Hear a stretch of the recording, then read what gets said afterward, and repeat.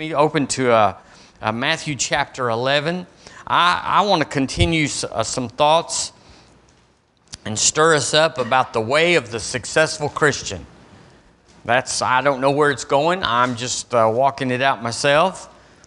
Week by week, I just say, Lord, I finished that week. What's going to happen now? I'm trusting Him that we'll all get a revelation. We'll get something that changes us. I call it a transaction that we click, like it changes you. There's a real thing that preachers, pastors, whatever, we disdain. Dr. Cole called it the professional sermon hearer, that the American church no longer came together to hear the word, if they ever did, but they've come to be counted. Lord, remember I was there.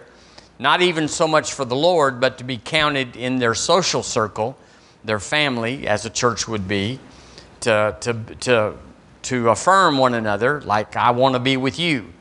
But then there's that pesky little hour where he stands up and just talks and talks and talks and talks. And sometimes you go, what is he talking about? And then you find out what he's talking about and go, why is he talking about that? We all have those experiences. But it seems like the New Testament bears out that we should stand up and preach the Word. There's not a lot in the New Testament about how to have church. But there are some elements that we can pull out that says that we should preach and teach the Word of God. And I'm primarily, it seems like, compared to others, I'm mostly a teacher type. That's how I think. That's how I lean. That's how I am stirred up. And so I teach. So if you want preaching, you're going to have to tune in to somebody that's wild-eyed and fire-breathing and all that. There's plenty of them out there. But we want to just find out for our lives how to keep ourselves on course and how to reach certain destinations where we can mark growth and increase in our life. It's just not enough to say, Lord, I went to church all my life. And for Him to say, well, how'd that turn out? And say, I had some of my best dreams were in church, Lord. But our goal is that we should all aspire to live in a higher place. That we believe revelation is the key to living better. That we all have a certain innate desire to live better and to get promoted, but we're not just doing good deeds and saying that's it. We believe there's a revelation, there's a door that opens into something that we have not known that will take us up higher when we embrace it. And so we're fishing. We're fishing every service to say, Lord, what is, like the rich young ruler, where the Lord Jesus said to him, one thing thou lackest. That's what we're all fishing for. There's a lot more than one thing, but that's all we can handle at a time. And the Lord, He works on that. Wouldn't it feel wonderful this morning to have what Barry just shared, to have that off of your life? Yesterday or the last month or whenever it was, that was there, and now it's just gone. And it happened just in a moment. It wasn't an arduous thing like serving prison time or something where you're in for 20 to life or something. It just happened. And that's what we're all looking to in this environment. So, it'd be real important to pay attention, not to what I'm saying, but listening with the spiritual ear. He who has ears to hear, let him hear what the Spirit is saying. And that's what we're doing. We're asking God to fill in the blanks so that our life can be increased and we can be a demonstration for others, that we can point the way. I talked to someone this week that I used to know. I know them, but I used to be with them all the time. And it's like, it just came up in me, offer to go pray for them. Well, that's what I'm going to do. And it's like, that connection is real old. It's way back. But now, and they got excited that I'm going to come pray for them. So it's like that. That's an old connection that's just now playing out. I'm real excited about it. I wrote down that any born-again believer can and ought to live on a higher plane of life. Would y'all say amen to that? that we have not any of us tapped it out and said, I maxed that out. I got the double gold star, and that's all there is. I think we all know there's more. Whether it was from neglect on our side or just not knowing there was more to pursue, there's more. John 10:10, the Lord Jesus said, I've come that you might have life. And we know that word life is the word zoe in the Greek. And the word, the literal meaning, if you'll look it up, it means life as God lives it. So Jesus was saying, I've come that you might have life as I live it, he was saying, or life as Father lives it, or the life of a greater kingdom than what you're experiencing in the earth. He said, I have come. Well, he came. And so what happened when he came? Well, he said, I'm the Word, so love me for the Word. So I find in Matthew chapter 11, let's read chapter 11, verse towards the end, something that we always have to go back and make sure we have this plugged in. Verse 28, the Lord Jesus said, Come unto me, all ye that labor and are heavy laden, and I will give you rest. Now, he's literally talking there about the new birth. It's prophetic. He says, all that you that labor under the world system and are heavy laden under the world system, and I will give you rest. Take my yoke upon you and learn of me, for I am meek and lowly in heart, and ye shall find rest for your souls. So he's talking about the new birth, isn't he? And then he said, for my yoke is easy and my burden is light. Versus other forms of some sort of religion where you have to enter into a task or a pilgrimage or a denial, a suffering as it were, to please your demon god. And they are demon gods. They're all demon gods. They're all demon gods. They've taken on some appearance and taken on some notes, but all of them demand a sacrifice to please him. Even the demon Moloch, where they would pass their babies through the fire. They would sacrifice their firstborn. Well, that's just in line. That's a counterfeit to the Lord saying, give me your firstborn, sanctify him or her, and give me them for the work of the kingdom. He didn't want to kill anybody, but the devil does. So there's all these gods. So it says in verse 28, all ye that labor. The word there literally means, I looked it up, it's hard work with no apparent end. So it'd be someone that was in a hopeless situation. You're going to work hard and there's not going to be any end to it. We're going to use you completely up. Hard work. Well, that's what most people, in a sense, that live on the earth without the Lord Jesus, that is what they feel like. They're chained to a hopeless life. He said, Come unto me, all ye that labor and are heavy laden. Their life is hard. And he said, I will give you rest. And the word there is refreshed. Christians ought to be refreshed. We should never be discouraged, depressed. We should never be without hope. We have entered into the labor that's refreshing. He gives us rest from our labor, and we are refreshed. So the devil's fooled anybody that says, I have a hard life and I'm depressed about it. You just don't know the truth, or you've lost the truth, forgotten the truth, because we have a good life. And if you hear these testimonies here, how many testimonies can you squeeze out of a group like this? We have amazing testimonies all the time. So I would say, you might say, I am a successful Christian. Not because I'm Billy Graham, or not because, we've been an evangelist in Africa, but because our focus is on Jesus. And He is the one that saved us from a life of heavy labor without hope. And He's the one that gave us rest. I'm refreshed in Him. Let's just lift one hand up to Him right now. Lord, we just thank You for all You are, all You've done, all You've promised. You are all of our life. We are refreshed in You, and we give You glory and praise right now in Jesus' name. Amen. Amen. So we said last week, there's benefits to being in the Lord Jesus. many benefits. But one of them is the wisdom of God that I am, you are, we are problem solvers. Not out of our natural mind, and not a mechanical engineer, not a chemical engineer, not some lawyer that's got all this intellect or education. But from the greater one in us, we have the mind of Christ. I'm a problem solver.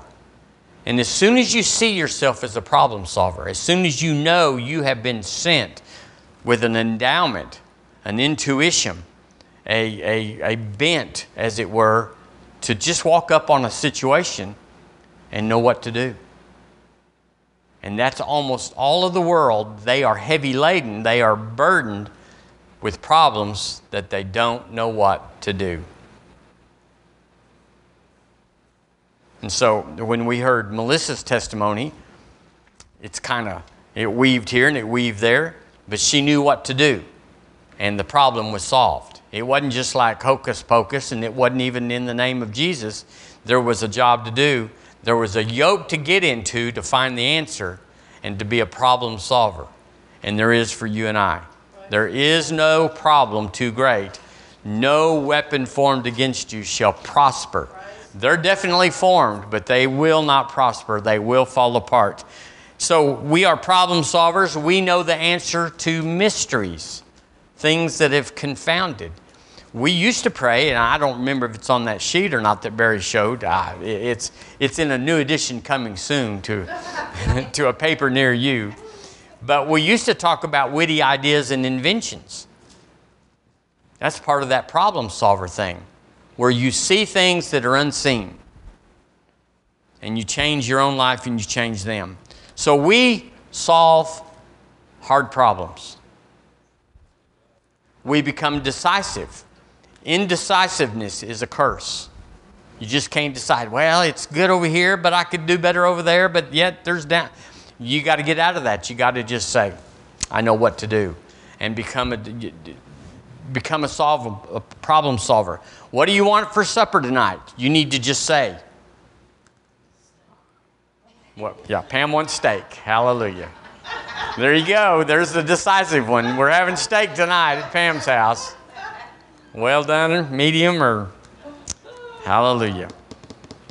So one way we know about this wisdom is we get on what we talked about last Wednesday, that Coach Saban has made popular. It's not new or anything, about the process.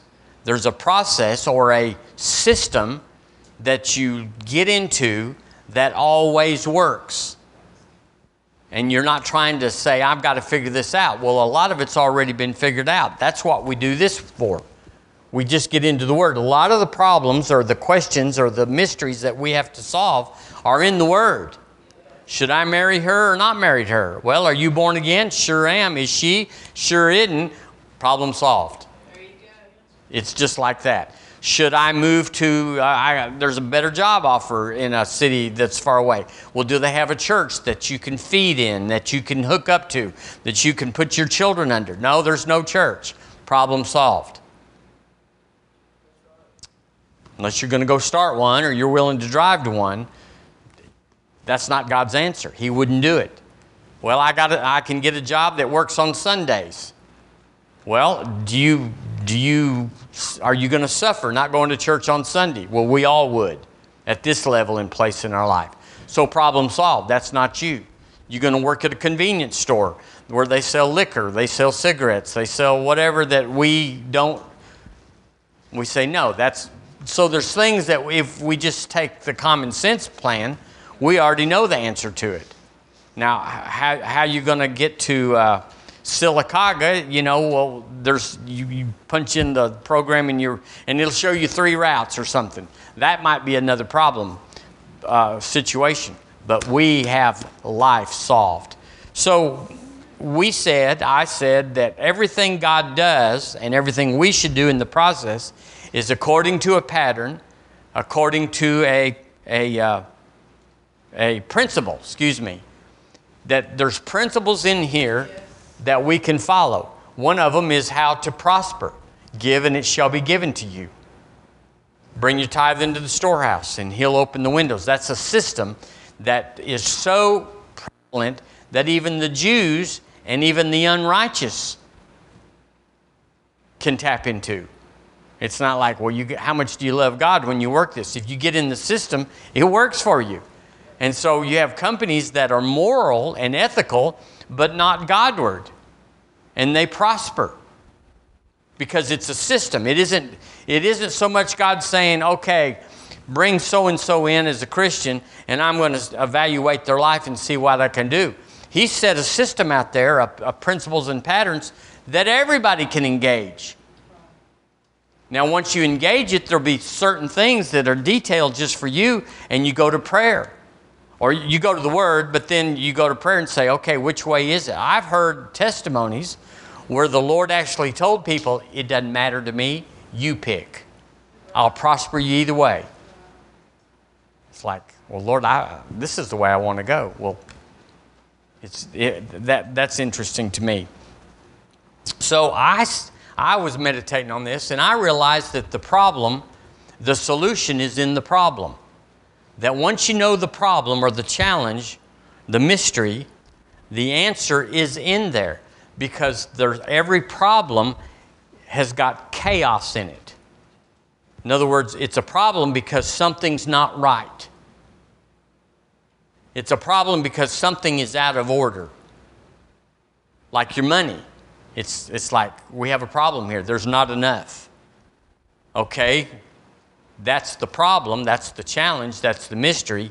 The answer is in that. You might say, well, I got to go get another job. Well, that might not solve the problem. The problem would be in the money. What are we doing with our money? That there's not enough of it for everything that we want, that we need, that we expect. Oh, well, we're spending it, or we're letting it go, or we're being separated from it without faith, and it becomes a problem. It's going out without us being in faith about it. And so there's a problem. So every challenge has an answer in it because God is order, principles and patterns that are never changing, always the same, that fixes the chaos, the things that are out of order. Now, it might take you a minute to unwind that. It's simple, but it's your situation. It might take a little bit, but that's how it works, is there's nothing that's far away. The answer is in the problem. So you look at the problem and analyze it accurately. You have to be honest. You have to say, really, I am the problem. It's not their fault. I mean, we could have yelled at the refs last night, but actually, we have refs in life that we say are unfair. But really, it works out for us according to what we believe. So we have to discover, and that's what we do, we discover the patterns and the principles that are in the Word so that any situation, any challenge, any mystery that comes to us, we know how to get the chaos out of it. We know what's been added that's wrong or what's missing that's wrong, and we know what to add to fix it and get the problem to serve us as an answer. We're talking about life. Life is fun until you have problems. And so everybody's trying to solve their problems. And that's how we do it. So we learn the patterns in the kingdom. So we study the Old Testament because it gives us patterns. We see that David said, I can whoop Goliath. What's the pattern? He had me whoop the lion and the bear, therefore. And it's that therefore that tells you how to fix the problem. Goliath is the problem. The pattern is, I trusted him for this, I trusted him for that. I will again use the same pattern and I will trust him for that. And so it's like problem solved. But nobody in Saul's army saw it because none of them had been in that situation that they could recall. Now, one reason we tell testimonies here and we read testimonies and everything is that it sets patterns in our life. We begin to see things that when people, like the testimony this morning, it was a situation. How did God lead him to solve it? Well, it was a pattern that was in his life where God had already solved a smaller problem, and he accessed that and said, if it worked then, it'll work now. So testimonies are very important to us. And so to the world, they are not interested in your Jesus because they don't see him solving problems. They don't see hell as being a problem. They either discount it or minimize it, or they're so overwhelmed with what's money and health and kinfolks that hell is just on the end of a list. So you go to them, and I'm not saying you can't get people born again, but I'm saying a lot of times they're just overwhelmed. They are just got one nostril above the waves, and they can't listen about something that's way down because they're going to live forever. But what we do have is we solve the problems. We see it. They don't see it. Or they see it as being a physical or a temporal answer, whereas we will bring a spiritual answer there, which then often brings them to the new birth. And so through solving a problem in their life, you bring them back around to the problem solver, the one that cares for them and answers every question. So we're talking about the way of the successful Christian. How can we get out of what the world is just covered up in? We solve problems. We just never have a problem that stays very long. We're always working through it, and they just keep coming, but we keep solving them. And so the more my life is based on a principle, the less I waver, the less I go off, the less confusion, the less delay, the less hesitancy, the less double-mindedness I have. If I know there's a principle for this, then I just go through my library of wisdom that's inside of me and you, and I find out what fits. I find out what fits. Just like a doctor is a problem solver. But they're on a different plane. They diagnose. They use their experience. They go to the book if they have to and say, based on this and that, this is what it is. Take this and do that, and it'll solve the problem. But the problem's still there, and it'll come back in another form. So the ultimate problem solver is Jesus. So you need an operation. You need a technique done to you. You need whatever. Let me lay hands on you, and we'll solve your problem. And they're like, wow, I'm interested in what makes me feel better and do better right now. Hell is another day. But what I'm hurting with and what hurts my heart and somebody left me or whatever, we can solve them with Jesus, and it leads them to want him to solve other problems. So it's important, as much as us being spiritual in the sense of I can lead you to Jesus, is to have a path to bring them so that they want to be led to Jesus, because it solves their problem. And that's what everybody gets up with every single day. They've got a list of unsolved problems from yesterday and the day before, and they knocked out as many as they could, but they went to bed with them. They're heavy on them. They didn't sleep well. They're anxious. They're worried. And then they have to get up and face that again that day. If they knew you, who knows him, or you could lead them in the scripture and say, here's the answer, problem solved. You wouldn't be their faith because they wouldn't have any faith in it, but you would say, let me take care of this for you. Let me lay hands on you. Let me show you what to do, and it fixes it. So last week we asked this question. I'll ask it again. Why does it take all of somebody's life to live their life, and yet they're still not happy? It takes all of their life. They're completely consumed with problems, challenges, enigmas. They're consumed with it. So they never get to the end of it.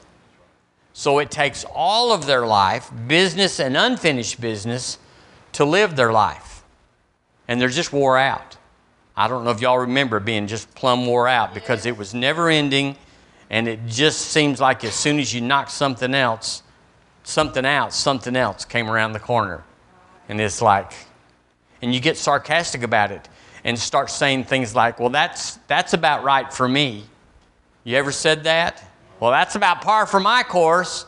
That's probably what's going to happen to me. And we get cynical and we get hopeless, thinking that we're just like the world. And I'm not like the world. I like their ice cream. But I'm not like the world. Are you? No, we're not. Hallelujah. Then others, like you and I, we have the same challenges. They come around the corner because there's a devil and the curse and sin and all that's in the world for all of us. But we seem to be at the right place at the right time to get to the end of things. And so we, even though we have their challenges, their diagnoses or their financial challenges, we're happy.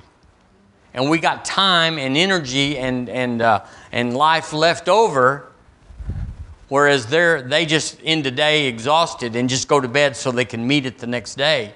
It's like, we cast that thing upon the Lord. I carry that on the Lord, and we didn't even think about it all night. So the Word talks. I'm just sharing some things to set us up to something else, to think right. I just want to think right. It's all here. The answer for the perfect life is in here. I just have to think right. Because if you don't think right today, you're going to have to think right tomorrow, because thinking wrong is going to take you to the wrong place.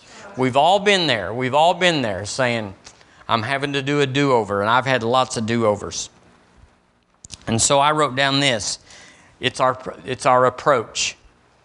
Our approach to life is essential. You have people that it takes all of their life to live their life. Then they have you and I that it's like, I got plenty left over. Well, how could you be happy with all that going on in your life? Well, because I'm connected to Him and He's happy. This is not my end. It's just something I'm going to so I can go through. But this has nothing to do with my life. This thing will be over tomorrow or the next day. And they see no hope or no end. So God has already sent order by His Word into disorder, which is the world. This is order. And it's truth. Truth never fails. Truth always wins. Truth always comes out. So the more we embody truth and turn to it in the troubles, the faster our deliverance and the greater our deliverance. So when we have an approach, problems come, we have an approach, we have to decide whether to react to the world. This is important. To react to the world and enter into their problem, which is the great temptation. To enter into their problem, because they're everywhere. And as soon as you fix this one, you just turn and there's somebody there. And what do they need? They got lots of problems. And they want you to engage them according to their problem. That's the world. But we develop an approach, a posture, an outlook, a perspective, that we're going to enter everything according to the Word.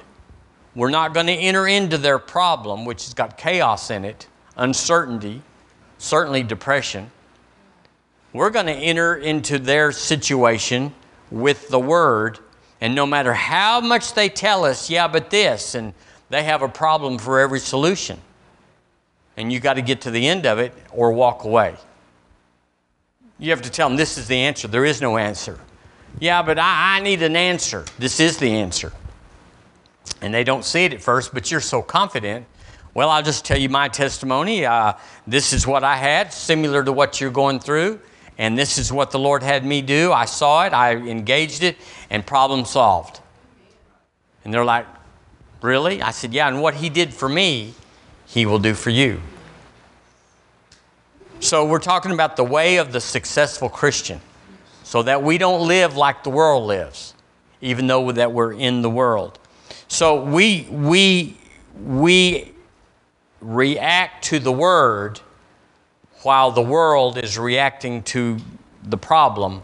We react to the Word. It'll try to get you down. It'll try to tell you it's hopeless. And I'm sure even the testimonies we've heard this morning, there would be temptation. There would be in lots of time to enter into the chaos of that challenge, of that overwhelming thing with no natural remedy in sight. You'd be tempted by that. So we have to decide what our approach is. Same thing with sickness or a disease or some sort of physical frailty that seems to be hopeless, like it's chronic. It's just been there. It's always been there. It's there, and it's always going to be there. You would not say that part, but you're living a life that says, this is how it is and how it's going to be. And so we have to quit reacting to the world that says, honey, you got arthritis. Arthritis cannot be cured. You're going to have this. You have it and you're going to have it. Just deal with it. Here, take these pills or do this, whatever. Am I telling that right? And so we have to have a remedy, because there is an answer for every challenge.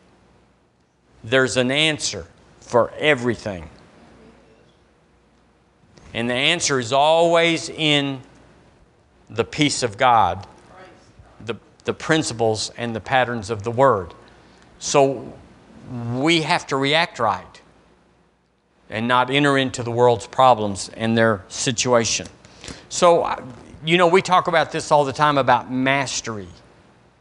Mastery. It's not for the casual observer. It's not for someone that says, well, tell me what to do. I got to go. Can you tell me real quick? Because I got to go.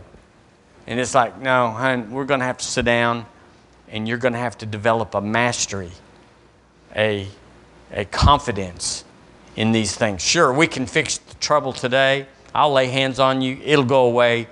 But there will be new days with new troubles. And you'll want mastery so that you don't have to find me for every single problem. Y'all know those people, don't you, that want you to come back. It came back. What do I do now?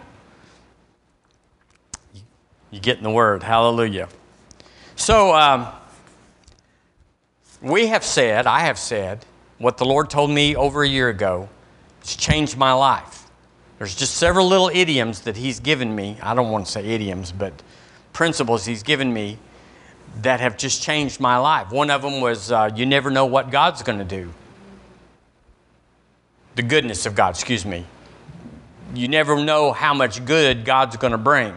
But the one that I liked the best told me, Michael, do what only you can do so that you will finish all I've called you to do. Because I realized, and Deborah and I were talking about it yesterday, that if you open every door that is in front of you, you will never see the doors that are open to you. If you open every door, if you do everything that you can do, instead of just the things that only you can do, you will never get to the end of the doors that there are to open. And that changed my life. Michael, do what only you can do. And that's why I said a couple weeks ago, I'm not mowing the grass. I'll hire the grass mowed, but I'm not mowing the grass.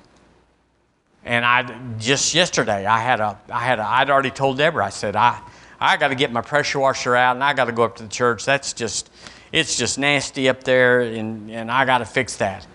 And but when can I do it and what can I do and how's I'm going to do it and how long is the hose going to have to be, and I've got a short hose and all these things. And all of a sudden it was like, call this man and he'll pressure wash it for you. And he's excited. This man, he loves to pressure wash. I mean, you mean bake cookies, or you mean, no, he likes to pressure wash. He's so excited when he has a job. Call him. Problem solved. I mean, that seems so trite, but for me, it was it was developing into a thing like, when am I going to get this done?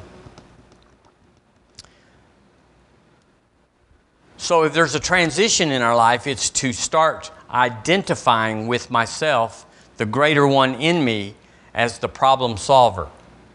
I'm not afraid. I'm not reticent. I do not hold back from where problems are, because I know if He's called me to solve them, it won't be a problem.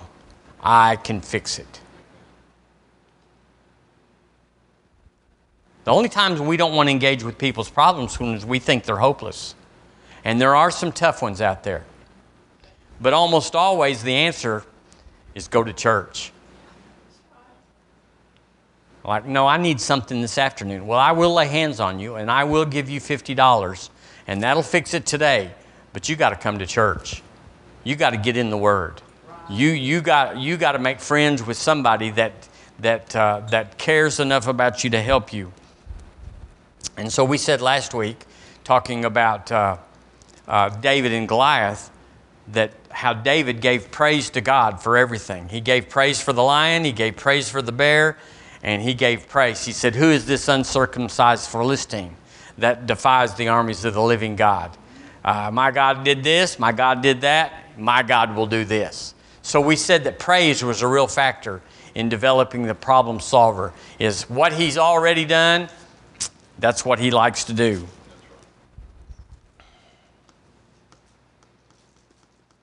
Amen. That makes you develop into a kind of a non-negotiable person. What does James say? He says the double-minded man cannot hope to receive anything from God. So really, hesitating or being double-minded or delaying or compromising is dangerous if you want to receive anything from God. Because what it does is it throws you over in the world side that doesn't have any hope and doesn't have any reason to look for an answer. So we just say, like we said a while ago, we're going to be decisive. We're going to make decisions easily. We're going to start saying, I have an answer as soon as I have a problem, and I will believe I receive that wisdom for everything. And suddenly when someone says, well, you've got a problem, just like the pressure washer thing, it just came. I started believing, God, what is the answer to this? If it's not me hauling my little pressure washer up there and just wagging that wand on that nasty black stuff, what is the answer to that? Actually, this gentleman, he says that he doesn't go to church and he doesn't give to God. Therefore, he likes to pressure wash churches for his service to God. I have a porch for him. Hallelujah. So we have to deal. To make decisions, you got to be decisive. So that means you have to necessarily have to cut out people or things out of your life that lead us to double-mindedness or indecision. So we have to, with friends or people that we used to kind of spit and whittle, so to speak, where we hang out with them, but they're indecisive and they've always got a sarcastic thing about the future. Well, did you hear what the president did? Did you hear about this and that and the other? And you just got to go, I got to get rid of you. It says, let me just turn there real quick.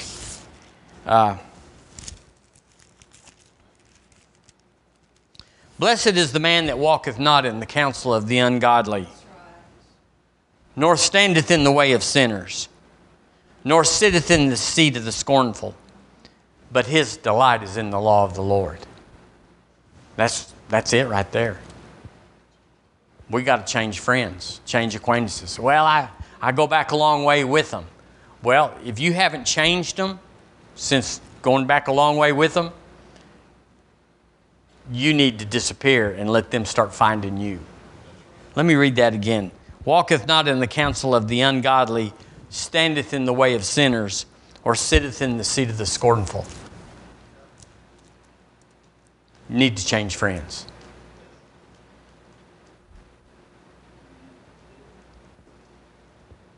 Sentiment.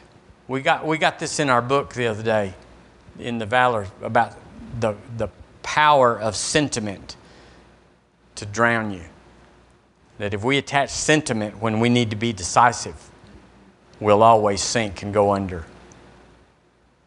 There's a place for being compassionate, sentimental. There's a place where it's got a chain around you. So I wrote down, when you base your life on principles, according to principles and patterns, then you have to condemn all things irrelevant to your life. And you become, there's a word, I won't say that worldly word, but there's a word that says you're a hard person because you are decisive. You're like, no, I'm not going to that. I'm not going to be in that group. I'm not going to be with those people. I'm not going to subscribe to that kind of thinking. And you become a little aloof. You become a little bit, but you just got one life to live. And if you wait till you get old, then you don't even have one life to live. You just have to have the end of one life to live. And if you're going to do anything, we should do it quickly. We should do it now. So I'm known to be kind of a hardhead and other things, I know, because I'm on this quest to be wise. I want to be wise. And so one way to get wisdom, to be wise, is to get wisdom, but another way is to get away from everything that's foolish. And that's what I'm doing. I want to encourage you to consider it for your own life and become a spiritual achiever. In Hebrews chapter 6, would you turn there with me? I'm kind of wandering around there, I think. Hebrews chapter 6.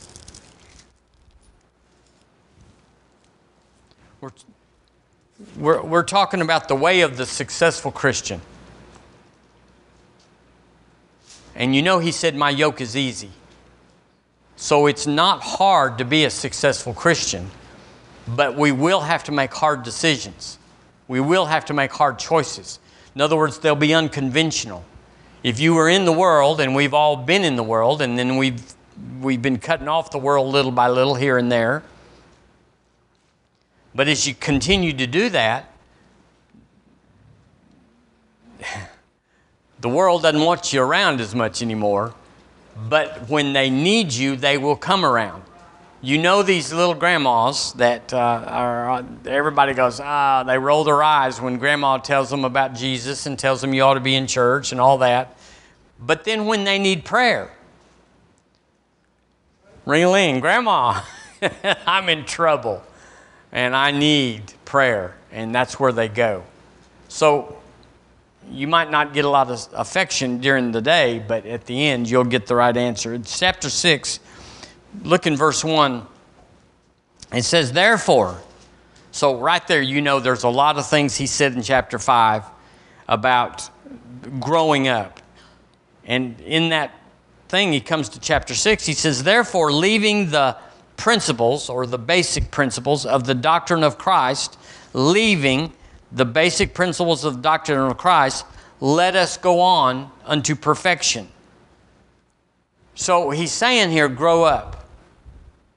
The Lord told Brother Hagin, after he'd pastored and he'd been on the road a little bit, he said, you're about to enter the second phase of your ministry.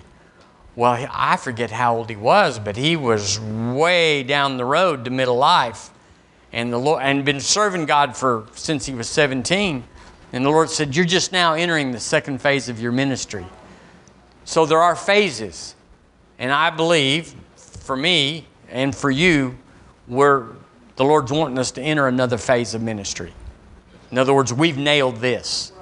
This right here, we know how to do church. We know how to walk it out, how to mature, how to be chastened, how to be blessed. I believe there's another realm that we should all go to, and I'm pressing for it for myself. And I'm encouraging you. So he said, leaving the basic principles of the doctrine of Christ, let us go on to perfection or completion. And then he lays down 6 things that would be to go on from. Number 1, he says, not laying again the foundation of repentance from dead works and of faith toward God. So there's 2 of them there. I want to just talk about the first one there. Not laying again the foundation of repentance from dead works.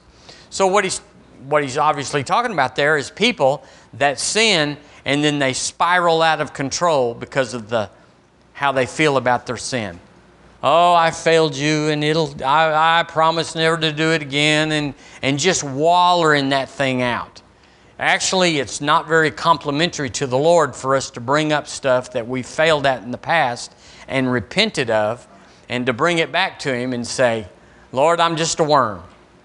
Well, you may act like a worm, but He thinks you're the righteousness of God in Christ Jesus, and that His blood was sufficient to cleanse you from all unrighteousness when you came to Him the last time about it. He thinks it's finished. So repentance, not laying again the foundation of repentance from dead works, He said that is childish. That's elementary. That's a basic foundation that we should go on from. Could I have a better amen? The Passion says, now is the time for us to progress beyond the basic message of Christ and advance into perfection. The foundation's already been laid for us to build upon, turning away from our dead works to embrace faith in God. Dead works. Dead works would be just like real proud of yourself because you showed up for church. What do they call those Christians that just CEOs? Christmas, Easter only. Yeah. Now, we don't even know what those are here. But that's a real thing. The CEV says we shouldn't need to keep talking about why we ought to turn from deeds that bring death and why we ought to have faith in God. It's just who we are. He's saying, why are you talking about it like it's something novel or something important? It's just who you are. You need to move on from who you are to what you can do and what you can have. The God's Word translation says the basics about turning away from the useless things we did. Now, I used to do useless things, and they were all moral and ethical and all even Godward, but they weren't things that only I could do. And so I didn't do a lot of stuff that only I could do, and I paid for it. My life in the ministry did not go forward like it should have, because I was doing godly things that weren't on my list, but somebody needed to do them, and so I thought it was me because I could. We say here that access is not permission. Just because you can do something doesn't mean the Lord's pleased when you do it. It's a real important principle. Access is not permission. Just because we get away with something, even sin, we get away with sin. How do we get away with it? Because there's no lightning rods, there's no earth opening up and swallowing you. We're in a grace time. So you think, well, it didn't bother God for me to do that. I believe I'll go do it again. Access is not permission. And so we've got to grow up. Continue to grow up. Continue. And not be wondering about sin. I told you over and over. That's why we don't do a big thing about sin around here, is because we've got to move on from, that was naughty, don't do that anymore or God's going to get you. We don't do that because we got to move on. We're apostolic. We're prophetic. We're aspiring to be a world-changing body, even though we're not really sure what that means in the sense of where we're going, but we know that He's raised us up for something powerful, just like He would anybody. Not you go, well, River Church is really, really special. Only if we aspire to go further, and anybody would be in that realm. Proverbs chapter 4, I'm going to quit with this. We're still talking about becoming a successful Christian. Proverbs chapter 4. So, do you remember that old saying that they used to say? The main thing is to keep the main thing the main thing. Well, that's just true as it can be right here. The main thing. Well, now it's the essential thing. It's not even main, it's essential. We're running out of time. The Lord didn't come back this last week, but He's still coming. And He still assigns you and I a certain amount of things with our life, the gifts and callings that are in you and me, to get them done.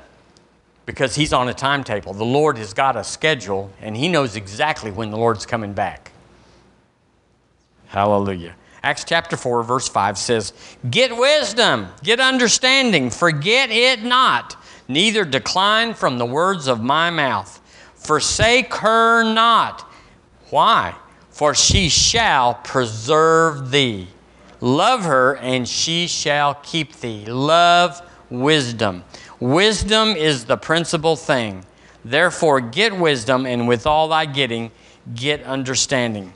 Wisdom is the principal thing. Wisdom is the principal thing. Now, we have wisdom, and Barry talked about favor. We have favor. Favor's in us, but we have to exercise favor like he did.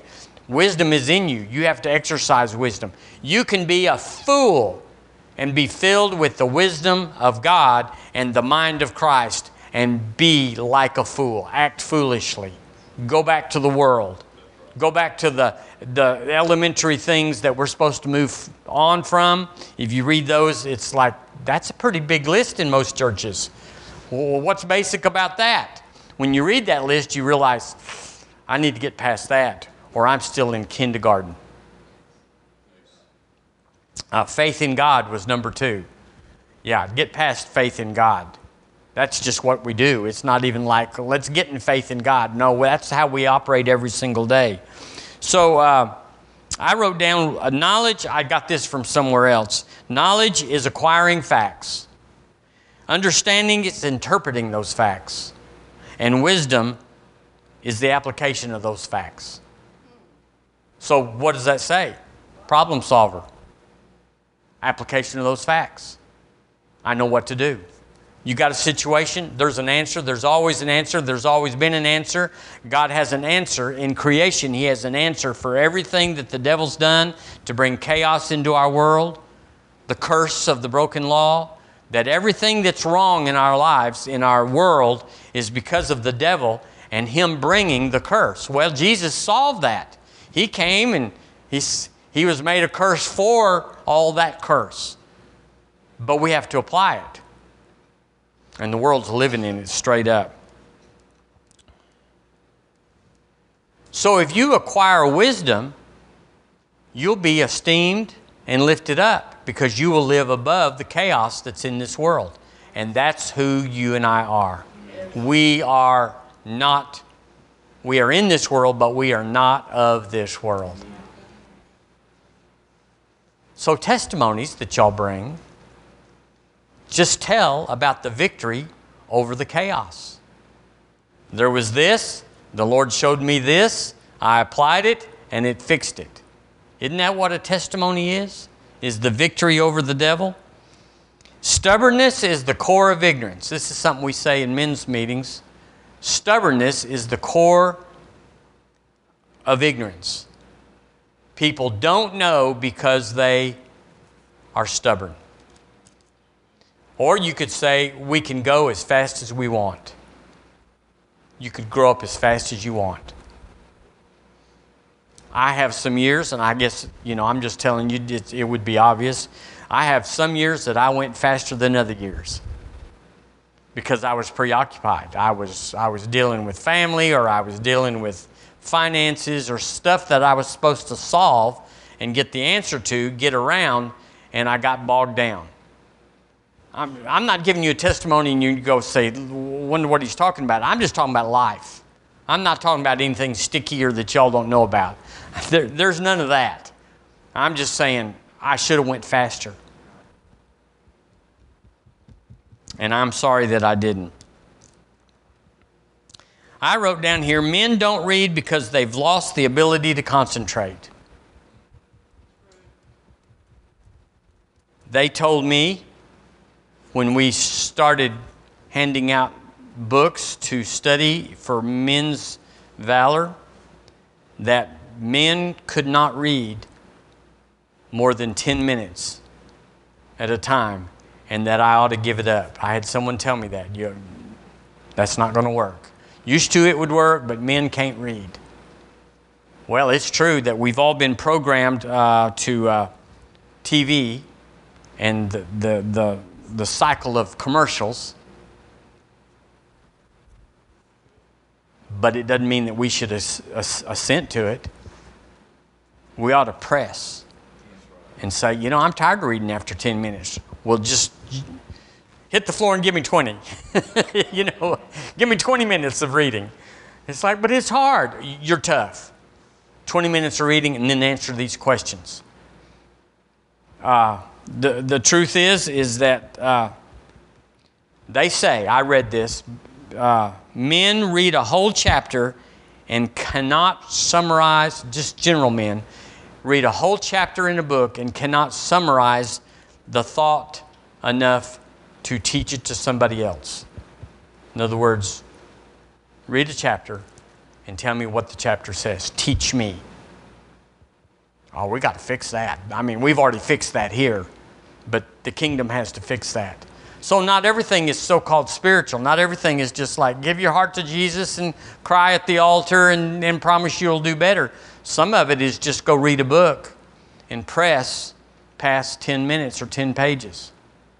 It's uncomfortable. But the way we got there is the way we can get somewhere else. We just press.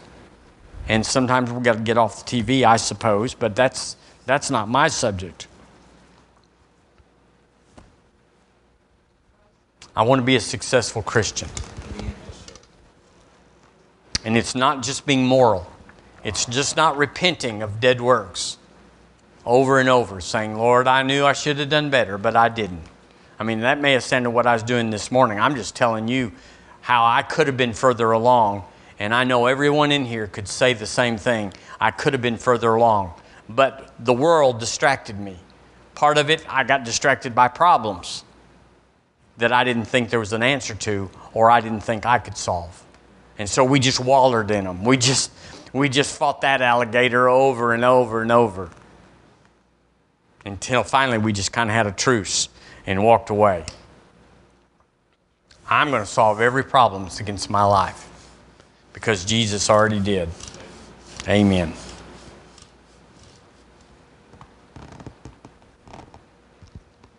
I don't know if that was an encouraging message or not this morning. I don't know. But it is the answer. It is the answer to life. Like, I don't have any problems. I just need faith in God. Amen. So, Lord, we thank you today. You are so, so good to each one of us. Even though we may not have fulfilled everything you designed for us at that moment, yet you just stayed with us, and you're still with us. So, Lord, we're inspired this morning, right now, to take up the cross and follow you. We're inspired this morning to qualify for the life you've given us. And I thank you, Lord, the Holy Ghost inside of us is our great activator, and He activates us to do what you've called us to do and do what you've empowered us to do so we would fulfill our calling. Thank you, Lord, for River Church. I'm so grateful, so, so grateful to be with these people. And Lord, we're just all just so blessed. We just don't even know where to go sometimes. It's just so much. Thank you, Lord, for doors opening in front of us that we know to go through. And they will have the key. They will have another door, in that room, that will lead us to the right place. In Jesus' name, amen. Amen. Amen.